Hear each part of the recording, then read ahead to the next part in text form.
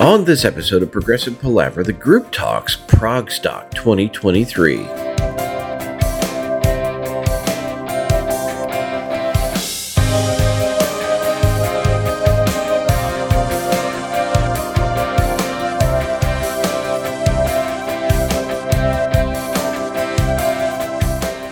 Hi and welcome to Progressive Palaver, a group of lifelong friends and appreciators of music discussing the greatest progressive rock bands album by album. I'm Joe Beauclair, and on this special episode of Progressive Palaver, I'm joined by my very good friends Ken Gregory and Paul Zotter as we discuss our experiences at ProgStock 2023.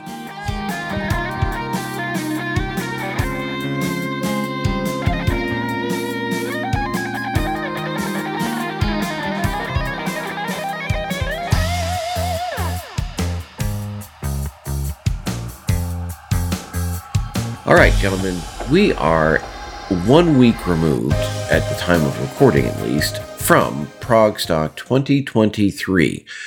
For the first time, more than one of us attended, more than Ken attended. Mm-hmm. And so there was, we weren't all there all the time. You guys were there Friday, Saturday, Sunday. Ken, you made the trip up for Thursday. Sarah and I were there for Saturday only. And then, Ken, you popped back around and saw the Genetics Dave Kersner performance at the Keswick on Monday as well. Is that correct? Indeed. The only detail you left out is that Paul and I were in the program listed as producers. Oh, well, there you go. So we were all there some of the time. We were all there some of the time, and you guys were producers. Paul, did you ever actually take advantage of the producer special meet and greet lines, or? I didn't take advantage. I don't think either. I can't remember. I don't think Kenny G ever went to the meet and greets. Kenny G's like, this is unfair to say while he's off camera, but Kenny G's ProgStock experience is like a perpetual meet and greet. Like Kenny G's just meeting and greeting the entire weekend. Whether there's prog celebrities or just fan celebrities or just people in general, but we did take advantage of the special producer events that took place.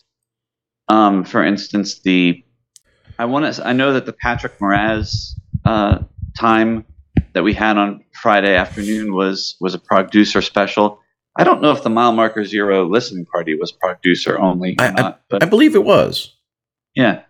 So we took advantage of those things, and of course the beautiful merch bag that we got as well. And so we took advantage of some of the producer, but not the I guess immediate line that goes into the meet and greets versus the wait and see how long it takes line. Yeah, since we were only there for one day, we did not we didn't pony up for that stuff, so I didn't get the beautiful merch bag or anything else, but very cool.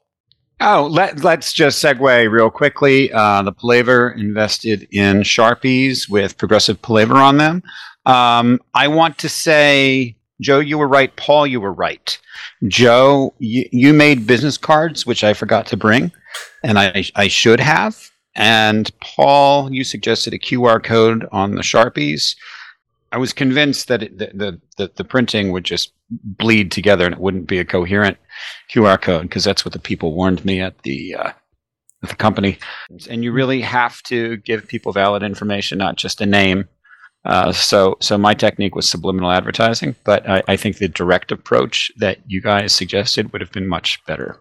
And the wording, Progressive Palaver Podcast, would have been better than Progressive Palaver.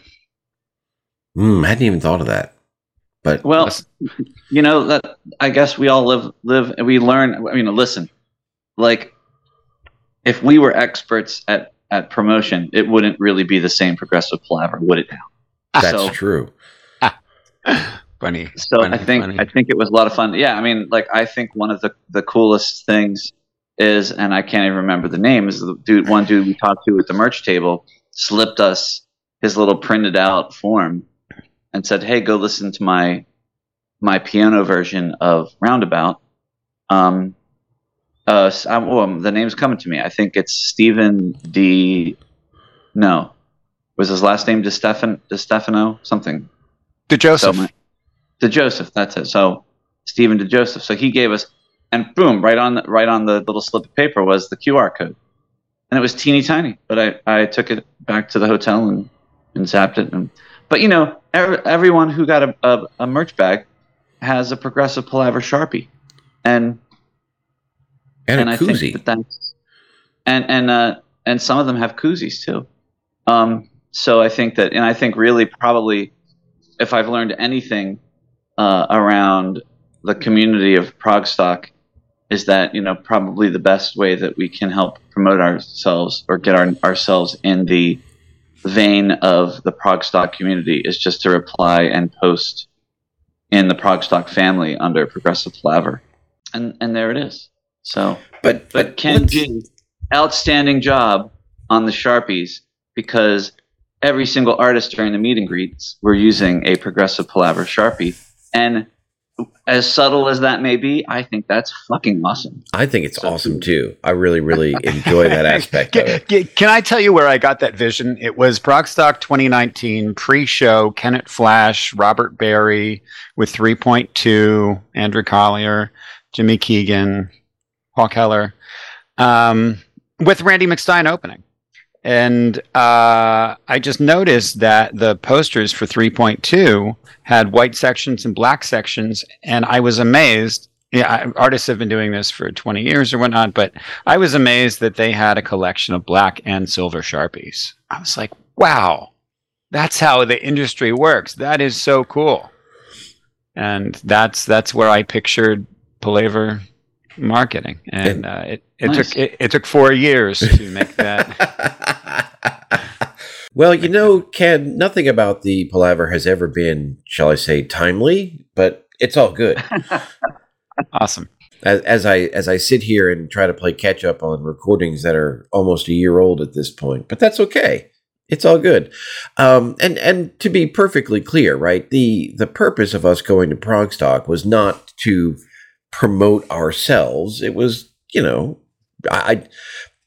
it was to enjoy the music, to have the experience. Ken, you've been sharing these experiences with us for years now. And, and there was for me, certainly there was a perfect set of circumstances that encouraged me to go up there. And, that would be the lineup from Saturday. I credit you for being a consumer of Stage It. You were for the last 2-3 years on off doing the shows remotely. That's correct. And I did use Stage It again this year. I used it for the Thursday night performance. So yeah, there was a lot going on, and it was so cool to actually go there and see it.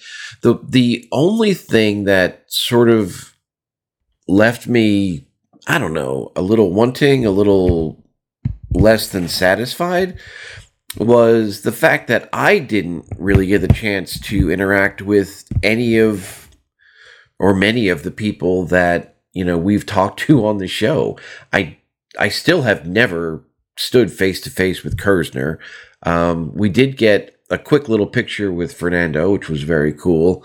I spent just a handful of minutes with Matt Dorsey. I said hi to Tom and Ann briefly, but of course they were, in the midst of doing all the things that they do. And I didn't get to meet Durga. I didn't get to meet Randy McStein, things like that. So that was kind of like, I wish I would have, but it was very cool to experience all the things that I experienced. And the general vibe in the whole place was palpably awesome. Yeah, it's very hard to do. ProgStock wasn't built in a day. It wasn't consumed in a day. No. Yeah, and Saturday almost didn't. Saturday took a whole day and some just to get through. Saturday was rough, and I think that the best time to have met all those folks that you were talking to in a more meaningful way would have been the meet and greet post Saturday night show. But I think the show ended at 12:45 a.m. So and I can speak for myself, knowing that Joe, you dropped us off in the rain in the convertible at just before 10 a.m. on Saturday. Yep. By the time the Dave Kersner Band All Stars were done with Dimensionaut, it was, I was toast. I don't think I could have stood in a line, even the producer line. Yeah. So yeah, so it was a fun. The atmosphere that you said is the most enjoyable thing about these events, and I mentioned it to a couple of folks coming back home who asked me about it, and I shared with, it's a special thing being one of the progressive rock heads who you constantly feel in isolation over the music that you love because no one really knows it. And, you can go up on the rooftop of the Kennett Flash on a random Saturday night to see a progressive rock show and be there with 50 of your brethren. But most of the time you are not in a group of people who can relate to the things that you are relating to. To be in a weekend festival where, people will look at your shirt and your King's X shirt and you start a 10-minute conversation about their experience, learning about the band and, sharing that joy, or just randomly talking to people about, and knowing that you have that common ground is such a special thing. And it's such an enjoyable thing. And it's something that we share weekly with each other. It's fun to be in a larger community and just have that sort of fellowship around music that, we the likes of us don't necessarily get to experience on a regular basis. Now, that being, yeah, you guys have experienced it a lot, though, because you had that, you guys have seen a lot of shows together in the last, 6 weeks, give or take, and that started with the Prog camp, and it culminated, I guess, with ProgStock. But, so, obviously, I was there for Saturday, specifically because I wanted to see Randy, I wanted to see Matt Dorsey Band. I wanted to see Kersner, and I wanted to see specifically the live performance of Dimensionaut. What about the... should we start just quickly, I guess, with... we have to start with Thursday, though, because Kersner did sort of a warm-up set that was a few Dimensionaut songs, a few Kersner songs, and then I don't actually want to spend a lot of time on that, but following that was the Genetics performance. And we had Dave on the show. He had told us about, Genetics and everything else. And quite frankly, I'm so glad I live streamed that Thursday night because Genetics just blew me away.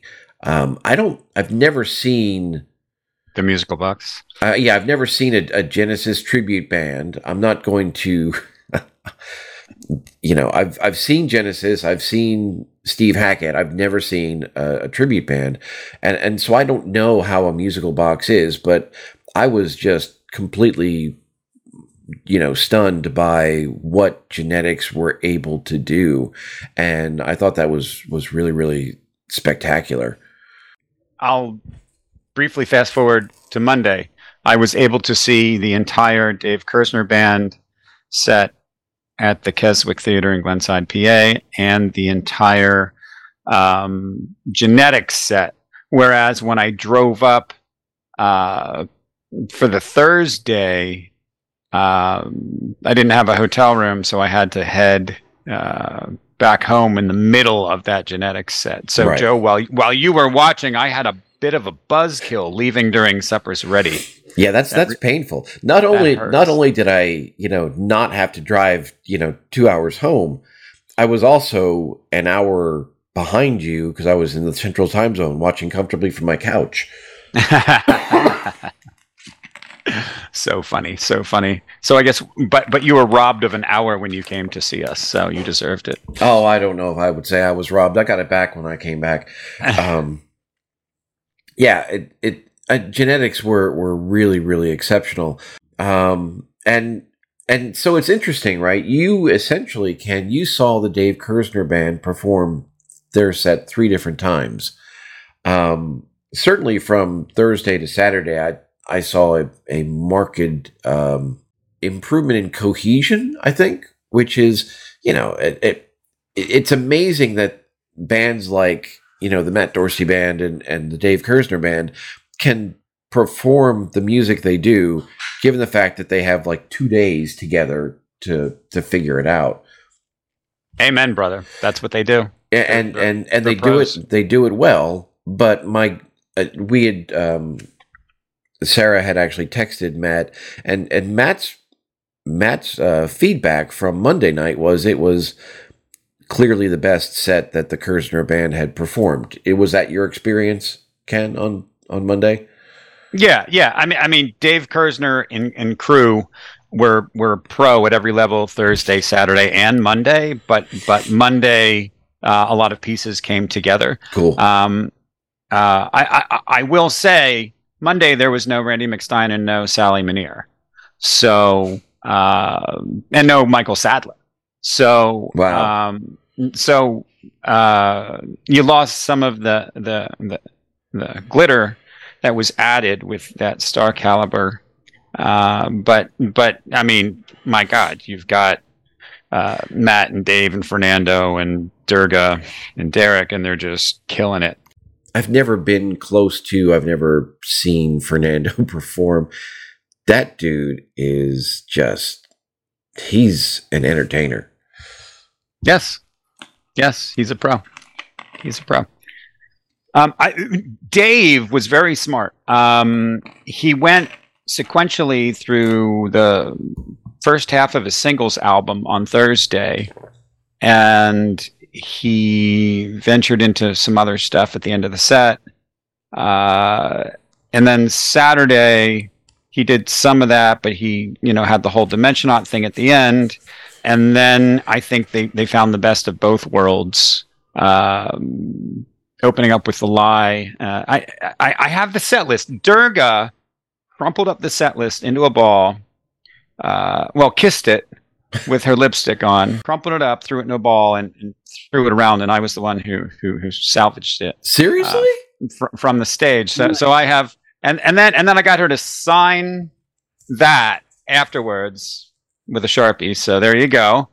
That's and of course I didn't bring it to the Zoom meeting for Palaver like an idiot. But you're just gonna have to take my word for it that's of all the posters and the coffee mug and the bling and everything. That's my prize takeaway. That is awesome, Kenny G.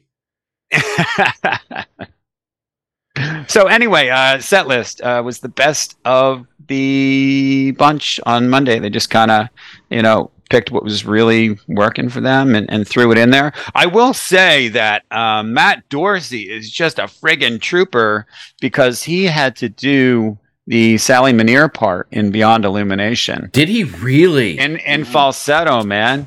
Yeah. So what a trooper. That was often Lorelei McBroom, but she wasn't available for this one.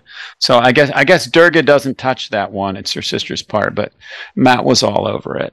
Amazing. In addition to the regular typical male vocals that he's killing on Sure. Yeah. Sweet. That's absolutely amazing. All right, so obviously, the only experience that I have is the Saturday shows, which I have a fair amount of memories that I would love to relay.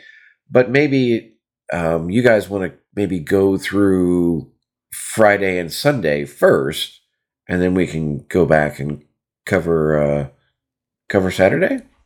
Paul, why don't you go for it? Paul, why don't you cover kind of our experience Friday? So my recollection of Friday is, we arrived, we sort of walked into the area where ProgStock, is around the is it the Williams Center? Is that what we're calling it? Yeah. I believe so.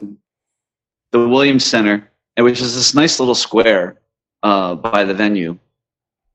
And the first thing I hear is, I'm terrible with names even after the fact. The dude that we met who lives out in, I believe he lives out in New Mexico, a couple hours from El Paso. And, he flew all the way in, and he was literally standing 5 feet away from a group of people, screaming at them as to how amazing genetics was and how his mind was blown the night before. And I just sort of chuckled to myself thinking, okay, this is going to be a fantastic weekend. But, we arrived Monday, and we walked in to get our stuff, and quickly kicked us out, said the doors weren't open yet, they weren't ready for us. And she looked right at me and Ken and said, you guys have 3 minutes to get out of here. And so I ran to the bathroom and then went back outside. But we, as producers, ended up going into the Patrick Moraz sort of meet and greet, sort of, I guess it was sort of like a panel event. And I'm sure there was an intended subject matter, whether it was Patrick's live DVD, whether it was the equipment that he was using, whether it was, I don't know what it was, because at the end of it, it was just, a collective stream of consciousness between Patrick Moraz, the audience member, and the two other panelists. Larry Fast, Peter Gabriel's original keyboardist, and Michelle Kusa-Moog of the Moog Foundation. And I don't even know what we were supposed to be talking about, but we were just talking about Patrick Moraz keyboards. It was perfect. It was just like a bunch of music fans and gearheads getting together to just talk about, whatever was on their mind. And Patrick Moraz played a couple clips from this DVD, I guess, or VHS, whatever. Stunning, yeah. And it was from these, I want to say it was from Swiss Television, where he did a couple of improvisational compositions and, just used all of the keyboards. And it was delightful. It was such a great way to start, the experience, because it was just exactly what, progressive rock is like, and what ProgStock is. It's just, fans and musicians alike, sitting around just, loving on gear and progressive music and artistry. It was fantastic. Agreed. Yeah. That Swiss Television performance was just fantastic. With Patrick, in his heyday. I mean, like he ever lost any skills, he didn't. But he just had all the right analog gear of the day, massive amounts of gear, and it was pre-MIDI kind of sequencing, like arpeggiators and whatnot, in analog synth percussion. It sounded friggin' amazing. Yeah. Anyway, Patrick Moraz is such a treasure. Yeah. It was the unbelievable experience with Patrick Moraz. So that's a great tour name. The Unbelievable Experience. Oh yeah.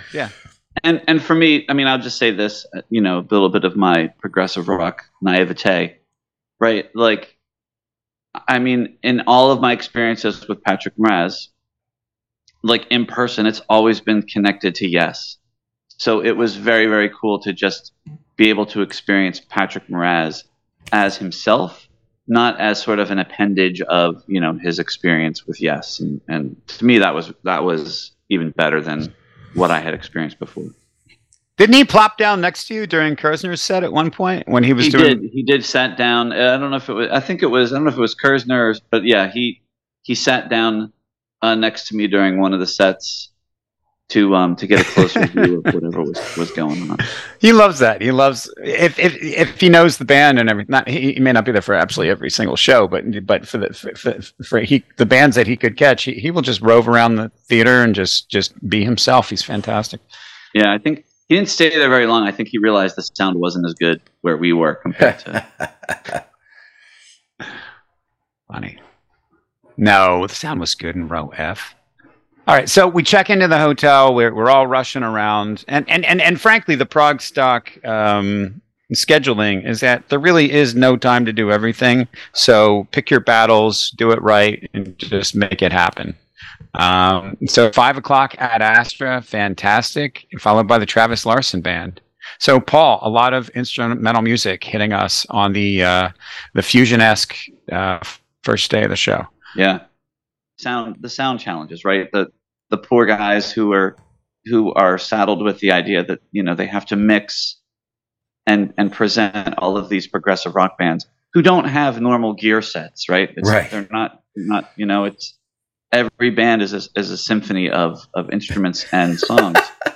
And for me, I think that Ad Astra really being the first group on stage, at least from my vantage point, was probably the most difficult to hear. It's always hard in a live setting if you don't know the music, right? To be able to grapple on, but Ad Astra was the perfect beginning for me because they were just so energetic, and the guitar player who I can't remember his name because I don't have any of my notes in front of me, but Ken, you know who he is. Joe Narduli, Ad Astra, just fantastic King's X influence, maybe a little bit of Satriani influence. Yeah, I met Joe. He was so much fun to watch and to listen to, and he alone, made me go buy the CD after the show because, I couldn't hear I couldn't hear it great, but what I did hear made me want to hear more. Paul now shifts to talking about the Travis Larson Band. Dixie Dregs with a little bit more trucker influence. Funny.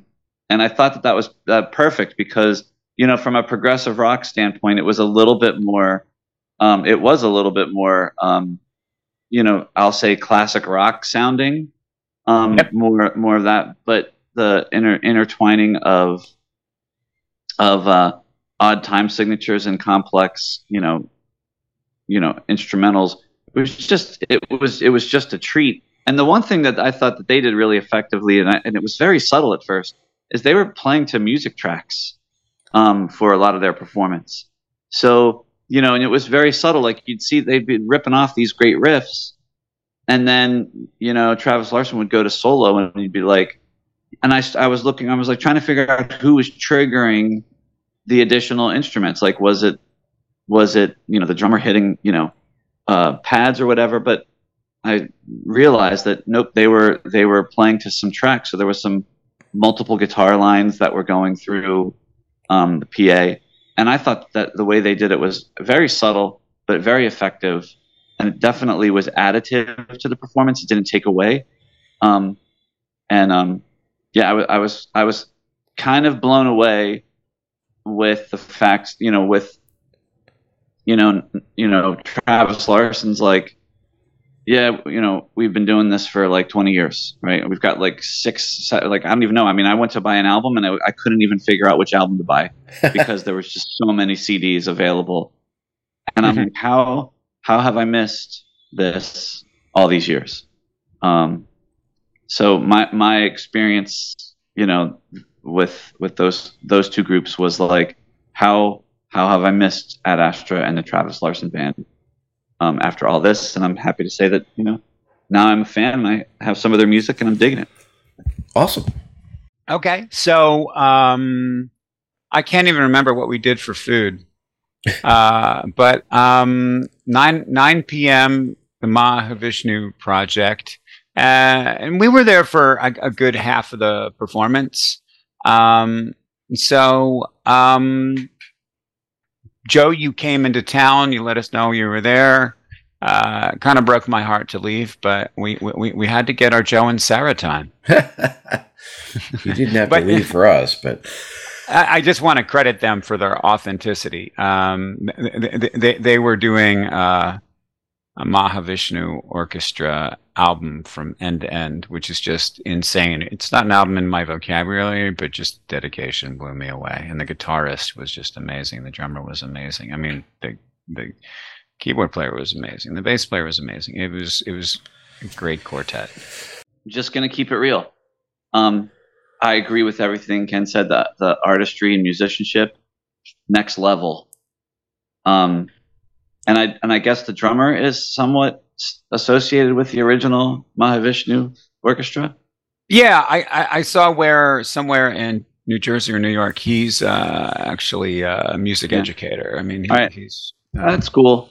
I don't get it. Like to me, it was like I was happy to leave. Mahavishnu Orchestra has its place in the world and love it, but I didn't get that particular idea of headlining with what I'm going to just say is a tribute band. You can cut this part out if you want, but awesome, but headlining Saturday, I don't get that move. I really don't. Okay, well, that's the fusion-esque side of prog. The drummer, band leader Greg Bendian has worked with Todd Rundgren, Pat Metheny, Nils Klein, Ornette Coleman, and John Zorn. So he is a damn serious side of the genre that we don't get to a lot. But I was thrilled. I saw Chris Clark right before this set. Should have known that he would be in the house for that. He's got experience playing with the Band Geeks and John Anderson and obviously Brand X. And for the fusion heads like Chris, this was a seminal moment. I'll leave it there. That's an interesting point, right? Because even in the short time that I was there, you kind of you keep coming up against this question of, not is this prog necessarily, but why is this here? But that's really the beauty of prog, right? Because we've been doing this for years, and we always kind of dance around the what is prog thing, and we have our jokes about the checklist and everything else. But half the beauty of prog is the fact that it does pull in from so many different influences, and there are so many sort of gates into the playground that it's a pretty far-reaching and inclusive genre. So I'm very pleased by this short little conversation because I do think it is illustrative of a general point. I will say that Robbie Mangano has played the guitar player, doing the actual John McLaughlin parts, like the crazy hard parts that people are there to see. Looks like he's played with Sean Lennon and Tom Morello, so he's no slouch. It was nice to. And what did you think about his tone coming out of that Fender? We're going to talk about tone. I thought the tone was probably the best of the night, but it was also ridiculously loud. Yeah.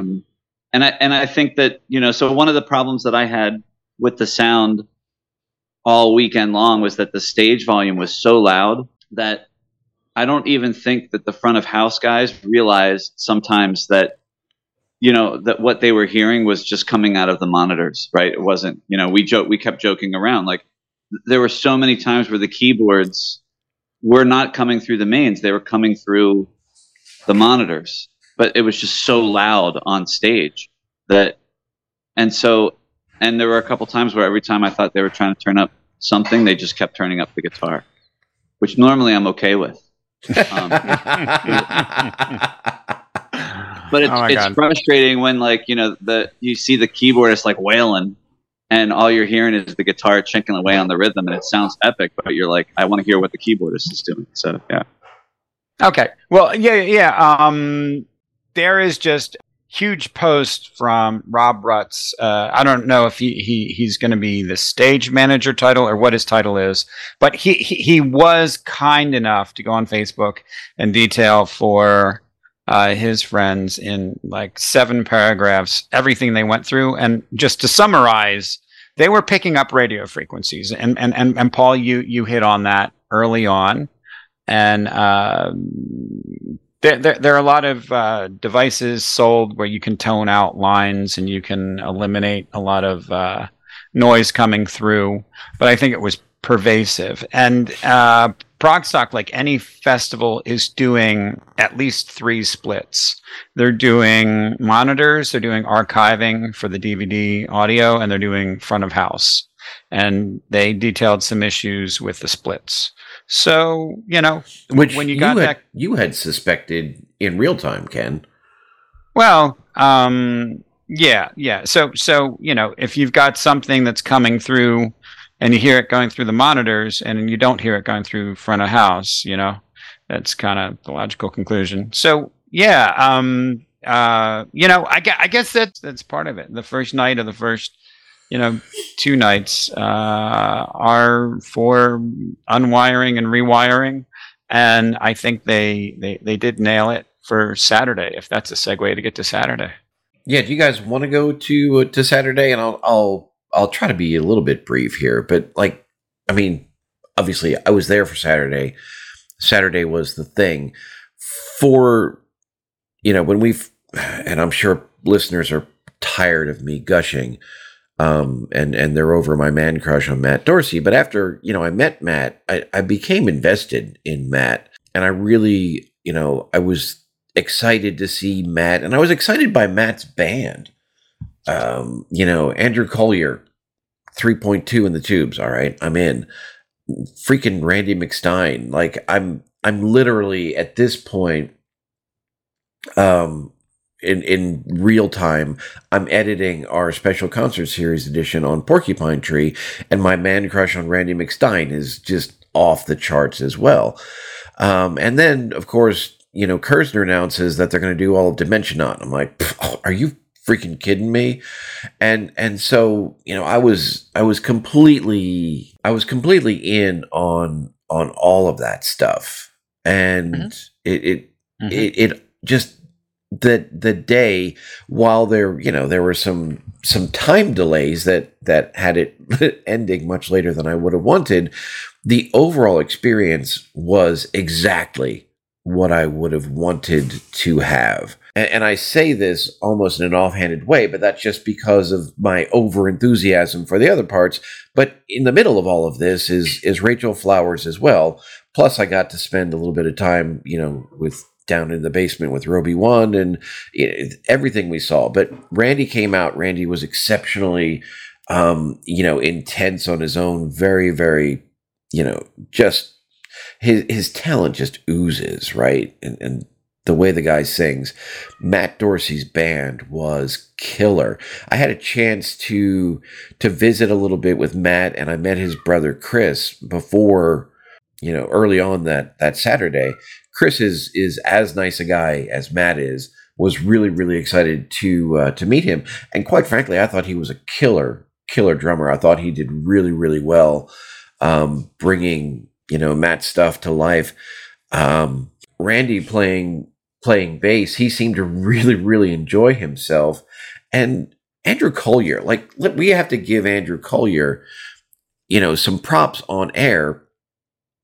Again, having just recently edited the episode where you guys saw Yes and Lidditz, and Paul, you spent, some small amount of time discussing the peculiarities of Jeff Downs' rig, where, a third of the time he's got his back straight onto the audience.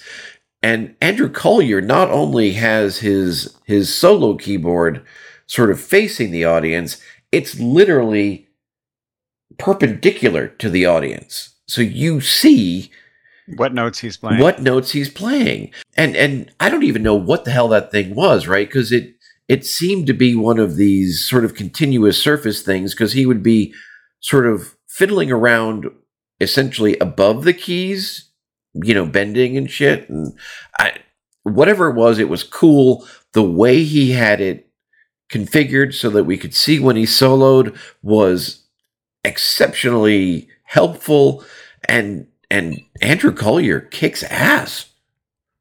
Yes. Yeah. And he sang the low vocals in Matt's material, which was so key to that glue. It really was. Yeah. Thanks for bringing that up, Ken. The vocal blending of Matt, Randy, and Andrew was exceptional. Like it was a highlight. I would refer to that as the fretless keyboard. Yeah. So, we've already talked so much about Saturday, so I'll keep my comments short. I'll say that Saturday was everything that I had hoped it would be. I will say that of all of the sound all of the sound, I'll call them sound issues, all of the sound challenges, I guess, seemed to culminate during Matt Dorsey's set, which was kind of a bummer. But also, hats off to Matt Dorsey for just sticking with it and delivering just a fantastic performance. And then the two other things I'll say is the Mile Marker Zero listening party was off the charts. They had a night. We were in a nice small room. We got to listen to the whole album. They gave us a QR code to download the lyrics so we could read the lyrics. And they're a band that I got acquainted to through this whole Stage It and ProgStock group and Anne, and I'm excited for their new album like nothing else. And then the one thing I'll say, which I think was really I think worth mentioning, is that in that we talked about bands pulling together themselves to perform, right? They get together, they rehearse like 2 or 3 times, and then they go on stage. I think there were moments where you could see the difference between people who perform, as a regular part of their lives versus people who perform for these types of events, right? And I'll just simply say that, you watch Fernando on stage, watch Randy on stage, watch Joe Denizone on stage, and there is a certain X factor that they bring to their performance that others don't, simply because I think they are more seasoned. Yeah. And it's not a criticism against anyone. It's more of a recognition of, wow, like these guys are, the alpha dogs, if you will, of performing at ProgStock. And it was seemed obvious to me. But it was awesome. One more thing. Okay, sorry. The highlight for me of Saturday was Fernando and Joe harmonizing in the solo of The Lie. That was like 3 years in the making for me, and I just thought it was off the charts. Yeah. Oh, on instruments? Yes. Yeah. Yes. Not on vocals. I mean, they're both capable of doing that on vocals, but yes. The guitar interaction with the violin. One of the highlights for me was it was such a short little moment was when Matt was finishing up with Comfortably Numb and out walks Durga. And she only sang like a very little bit at near the end of that song, and then she just kind of walked right off and gave Matt that wink. But it was like I wonder if Matt expected her to do that, or if she's just like, oh, well, I'm gonna take advantage here. It was I mean, the whole thing lasted what, maybe 30 seconds? It lasted. It was amazing. It was the third chorus of Comfortably Numb. Gilmour's always doing that thing, but you've got the high harmonies above them. And Paul, I've seen you sing those high harmonies with Green Eggs and Jam. Randy steps back. He's not going to do the high harmony. And Durga signals, no, you do it. And she did like a third above Randy, which was just piercing and just beautiful and just kind of like split my brain. It was beautiful. It was fucking amazing. It was amazing. Yeah. And that wink that you talked about, Joe, yeah, may have been the most badass moment of ProgStock.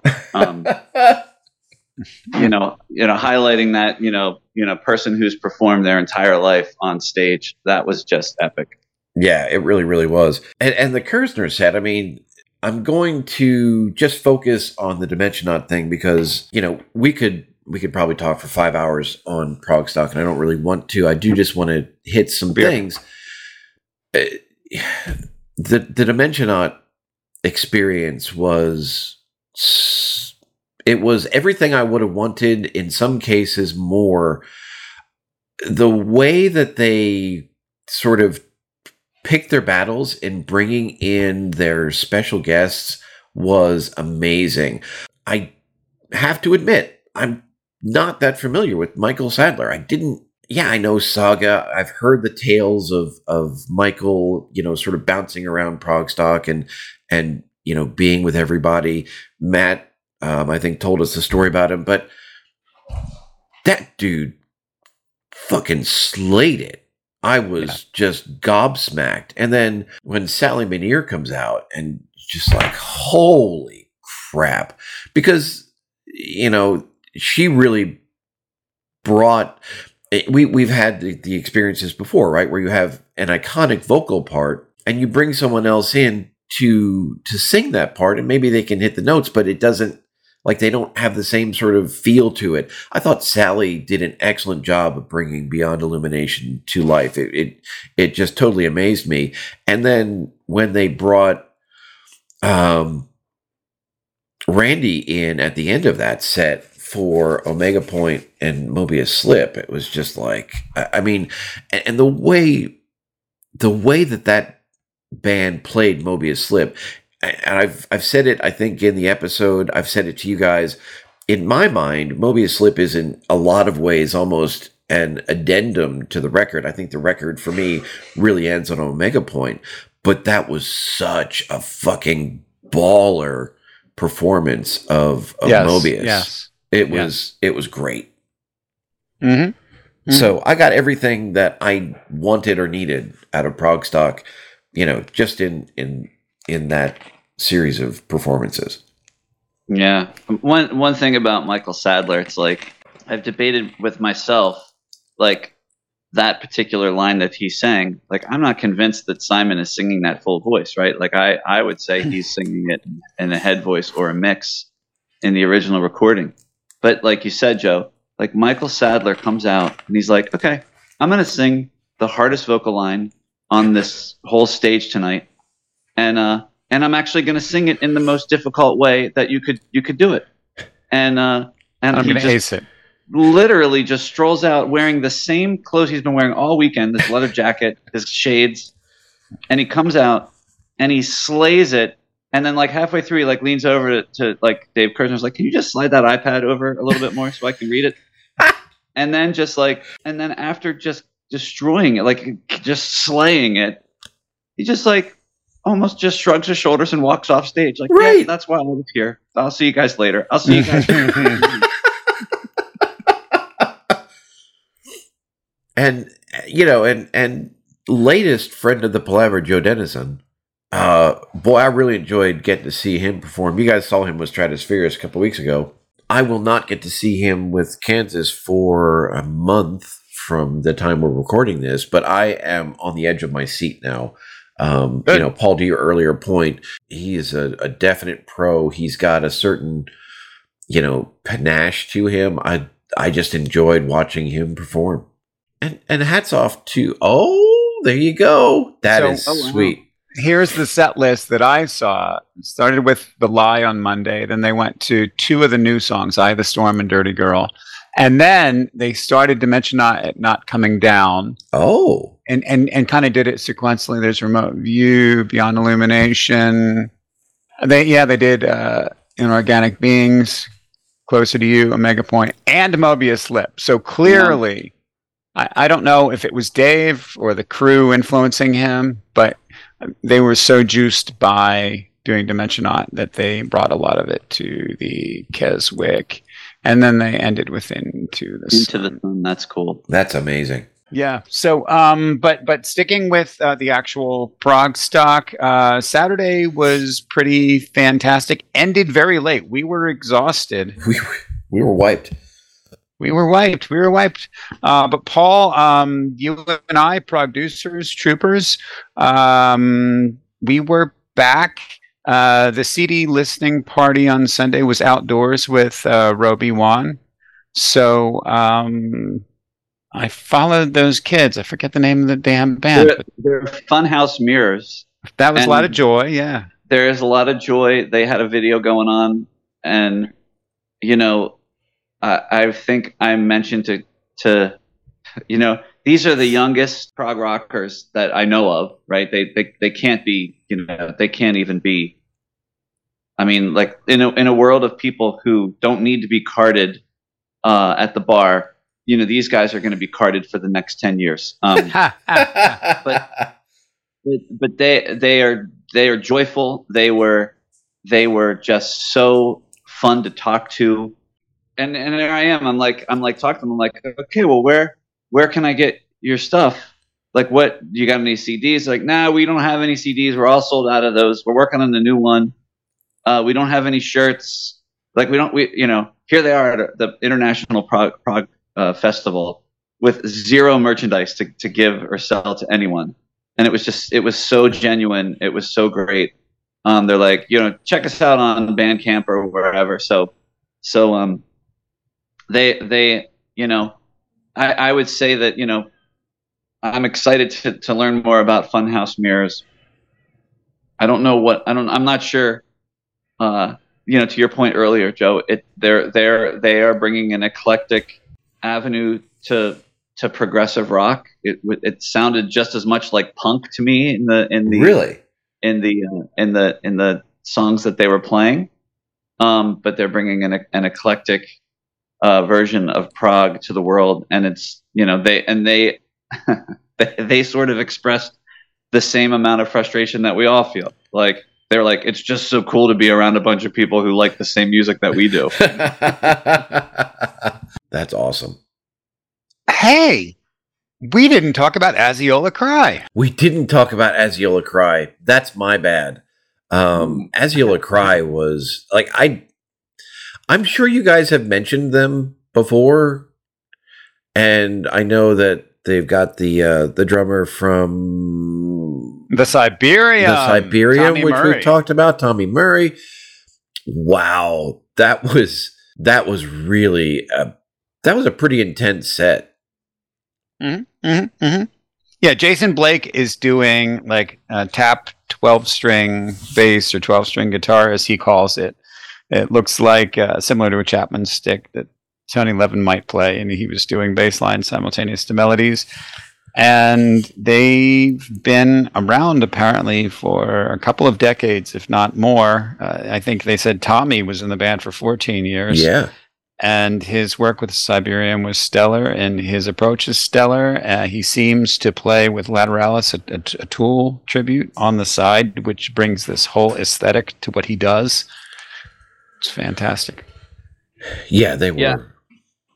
They were amazing, and I, we were sitting on Jason's side of the stage, right? Like, it was like, dude, like, they would just pull off some of the most intricate music, and they would be done, and he just would kind of look up at the audience like, okay, next song is going to be, and I'm like, dude, like, at least smile, like, you guys just pulled it off. That was like ridiculous, right?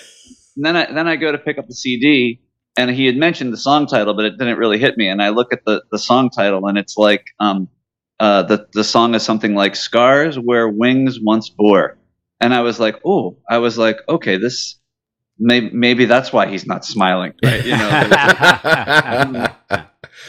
But it is like three just super intense musicians, completely invested in what they're doing. I think and I've picked up one of their CDs, and I've been enjoying it a lot so far. One of the things, like, they don't do vocals, right? So it's sort of like this elaborate, I'm going to compare it to Tool. I don't think it's derivative, but I think it's the same type of tone, or not tone, same type of feel. What am I looking for? Ambiance, maybe. Yeah. But it's not, I don't think it's derivative at all. I just think it's that same sort of atmosphere. But one of the things that occurred to me was, while we were watching them, is I would love it if they would collaborate with Diana from Trope, because she has that sort of, Trope has that sort of similar atmosphere, and and in no way meaning disrespect to Trope, but the musicality and the places that Aziola Cry goes is so much more depth to it, than Trope, I'll just say. So there's just a lot more depth, and it would be fun to see what a vocalist like Diana Stoutberg would do. Yeah. If she had an 8-minute track from Aziola Cry. Palaver, it's all good. Yeah, and and then the fun part at breakfast on Sunday was the revelation that Aziola Cry, I believe, comes from a Percy Bysshe Shelley poem, Right. which hits to the heart of us at the Palaver. Very cool. Two shout outs that I feel that we really need to make. One, I need to just say congratulations to friend of the Palaver, Dave Kersner, because, I thought what he put together was pretty exceptional. And I'm really, really happy for him that it turned out the way he did. It did. And obviously, huge hats off to Tom and Ann for all the work that they do to put this together. It was impressive to see it. I've talked to Tom and Ann, several times here on the Palaver about this, but to see it in person and to sort of get a feel for the scope of the amount of work and effort that they put in, I'm even more impressed than I ever was before, which was a lot. So, I just want to, I really, really enjoyed my truncated time at ProgStock 2023. I'm super glad that I had the opportunity to go, and I just want to recognize Tom and Ann for all that they do, because it's exceptional. Here. So the only other thing that I really wanted to mention was, as part of Sunday, there's really two things that happened on Sunday that were quite unexpected for me. So the first one was Sally Muneer and David Bainbridge. And so Ken had taken me to the prog camp where David Bainbridge was the headliner, right? And the weather didn't agree with his time slot at the prog camp.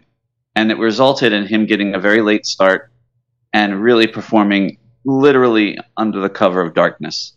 And I had never seen David perform before. So, he has that fantastic English. I don't know if it's English, if it's Scottish, or what it is, but yeah, straight up UK. It's UK. And Stephen Rothery is the same way. Like, he looks to the crowd and he nods down very positively and smiles at the audience. And so when I noticed this from Dave Bainbridge at Prog Camp, it was lost on me, the joy that he has performing, because it was a really bad situation for him. It was pitch black, right? His gear was wet. Things, and things weren't going, sound wise great for him, and so I couldn't tell if he was like, that was him, or if he was just trying to edge, making the best situation out of what was happening to him. Watching him perform with Sally Muneer on the ProgStock stage, it was just the joy that he has playing when he looks up while he's playing, and it's not like he's holding a note, right, and adding some vibrato as he's looking and smiling.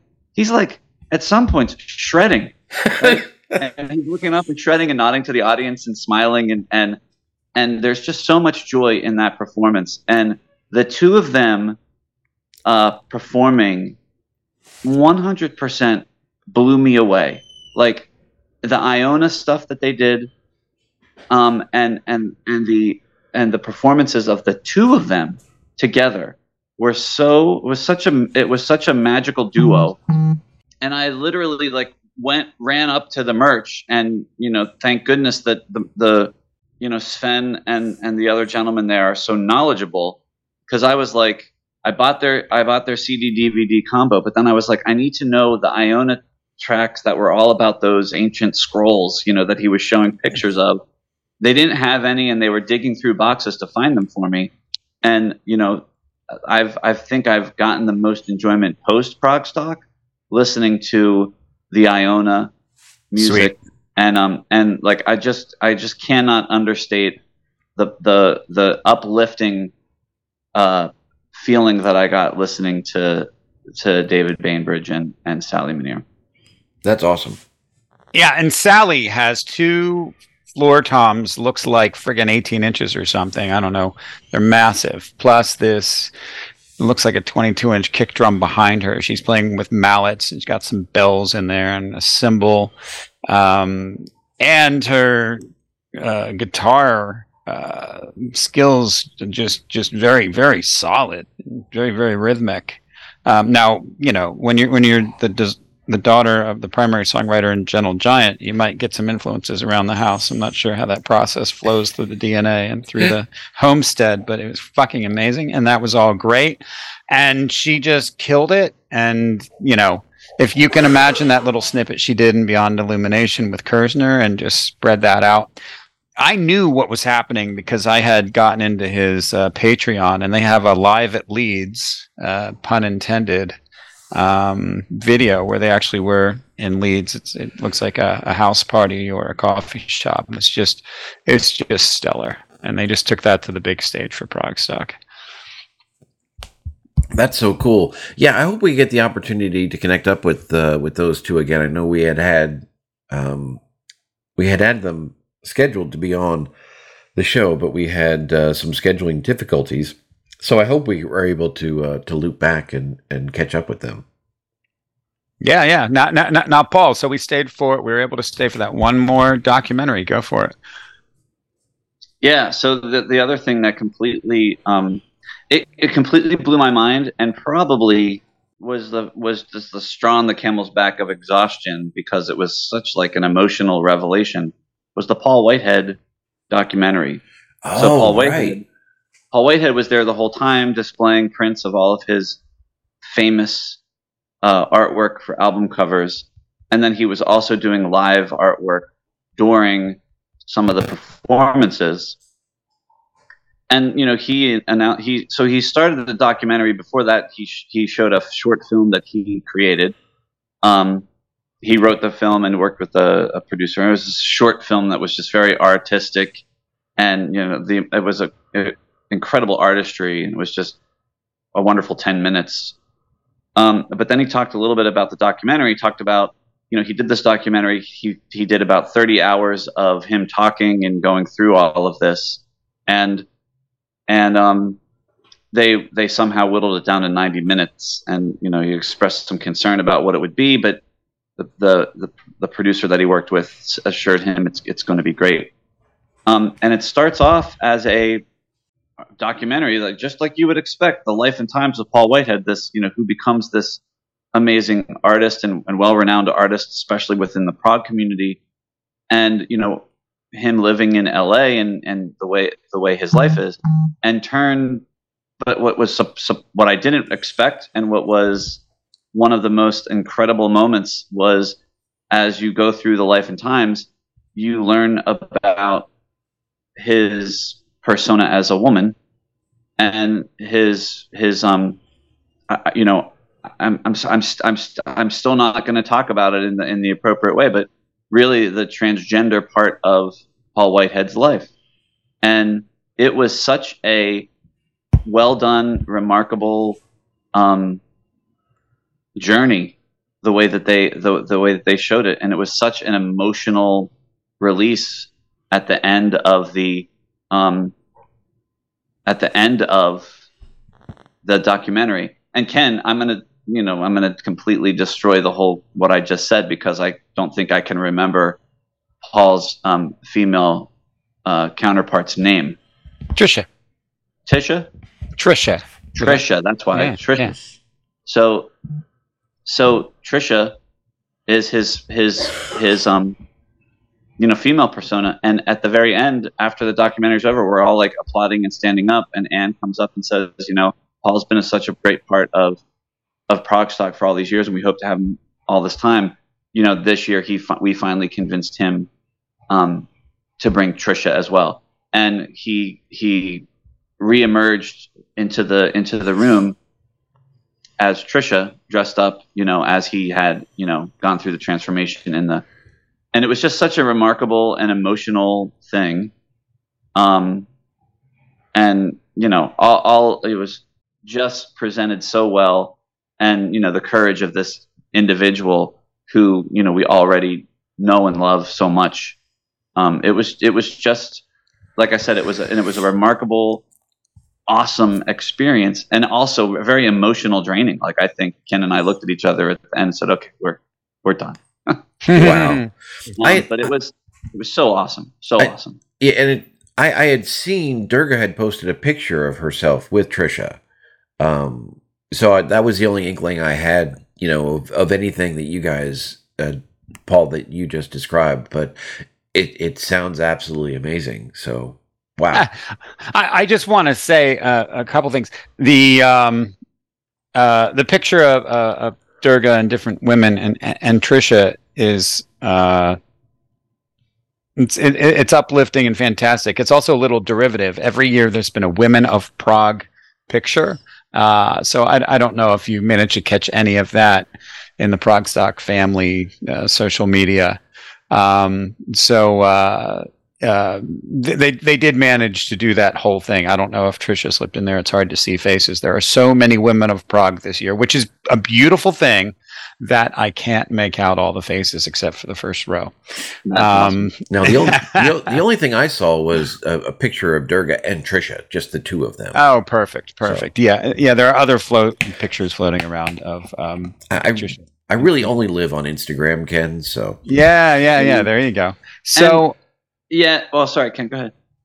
Oh well, the line from Trisha that I wanted to quote is that Paul still is the breadwinner, selling pictures at a higher value per object, but in volume, Trisha is winning the race, selling more art just at a slightly lower markup there.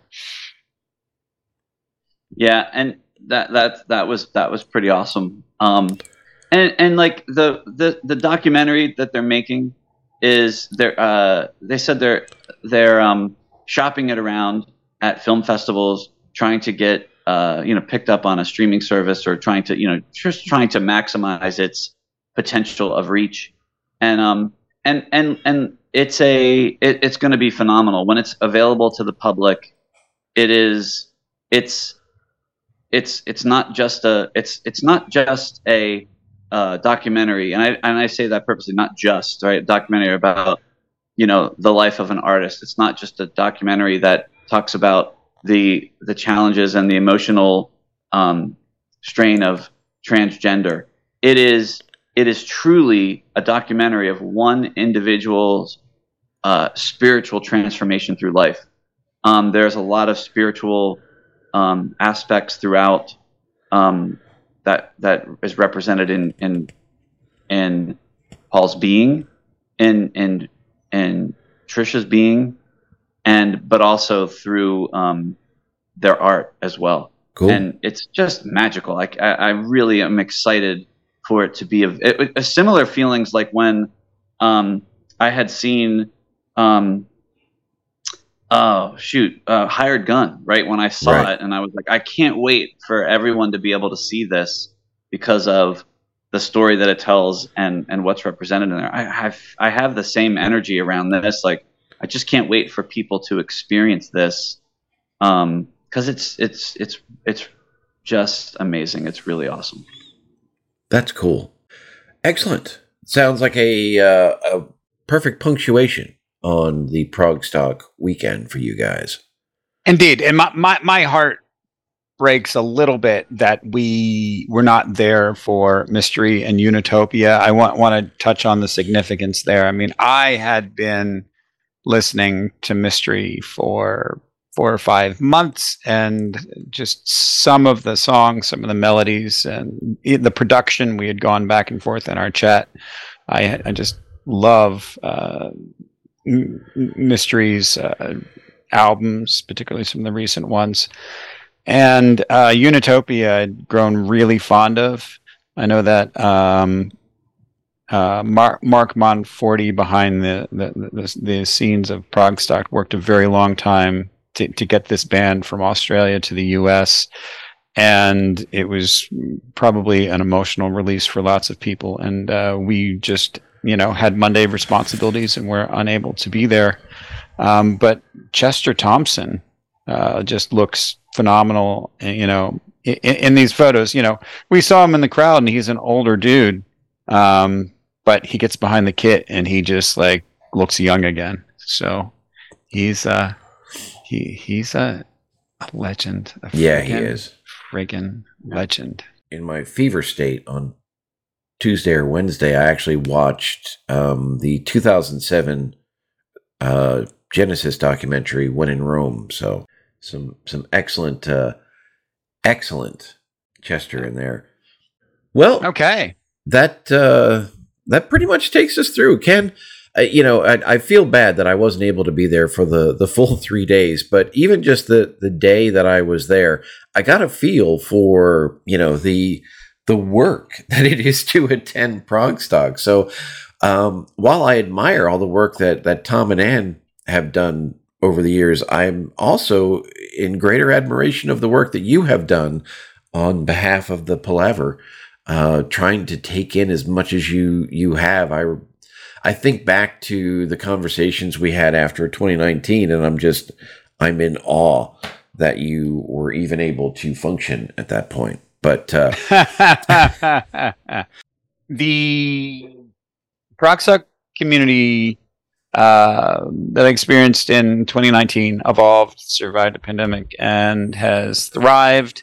I'm, holding on to this program. I don't know if you were there, Joe, when Tom and Ann went through the sponsors, but almost everyone who comes to it has some kind of contributory voluntary capacity. Either as a 5-year patron, as a producer, the actual volunteers, for which the list is very long. And it only happens through the miracle of sponsors like School of Rock. There's a Toyota dealership. There is Audi Princeton, Volkswagen Princeton. I mean, it's just ridiculous how many sponsors they need, and it's heartwarming how many sponsors step up. IK Multimedia was a sponsor, no doubt. That Felician University, where they opened up the parking, right, was a fantastic resource for them. And this little community that they have, just even the vendors that were willing to come and set up a food court right in front of the venue, that makes the vibe that much more attractive and sustainable and yummy and smelling good. I just freaking love it. There must be 100 of these producers, people. Team ProgStock. This list looks like 100 people. Some of them present at the gig, and some of them, just contributed, remotely, and just the vendors and how hard the folks work there. From the people that Paul mentioned at the band camp that had that. Annie Haslam had her stuff up, her CDs and her artwork there. The ProgStock merch table never had a moment of rest. It really didn't. Right. So hats off to that team.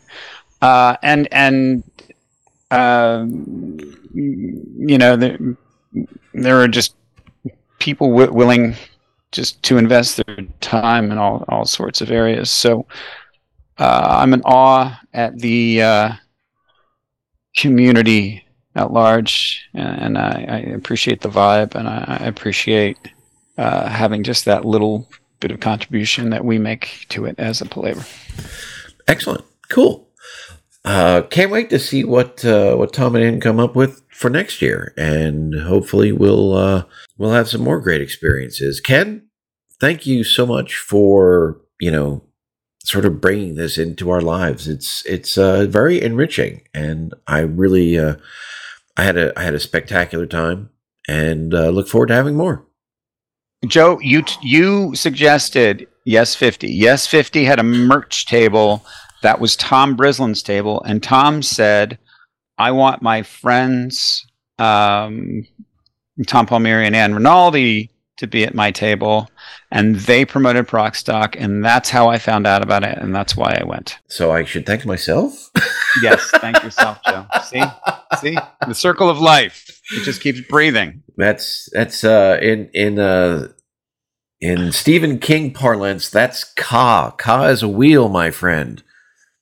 Okay, ka.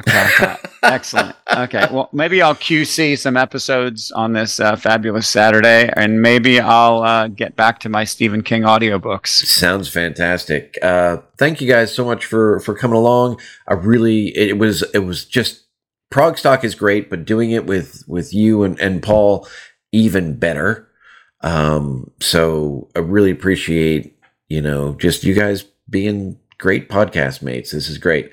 Yeah. And we'll see whatever episode this comes out in front of, and whatever episode that is, we'll see you there.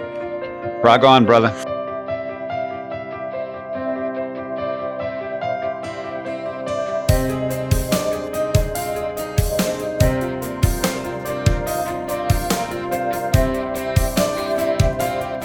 We hope you've enjoyed this episode of Progressive Palaver. As always, we've enjoyed sharing the conversation with you and look forward to your thoughts, comments, feedback, and questions. You can reach us on Facebook, Instagram, or X. We are at ProgPal on all of those, or search for Progressive Palaver. You're welcome to email us. Our email address is progpala, that's PROGPALA @gmail.com. Progressive Palaver is available for subscription and download on Apple Podcasts, Google Podcasts, Spotify, Pandora, or presumably wherever you find your podcasts. And we are, as always, hosted on SoundCloud. So until next time, thanks for listening.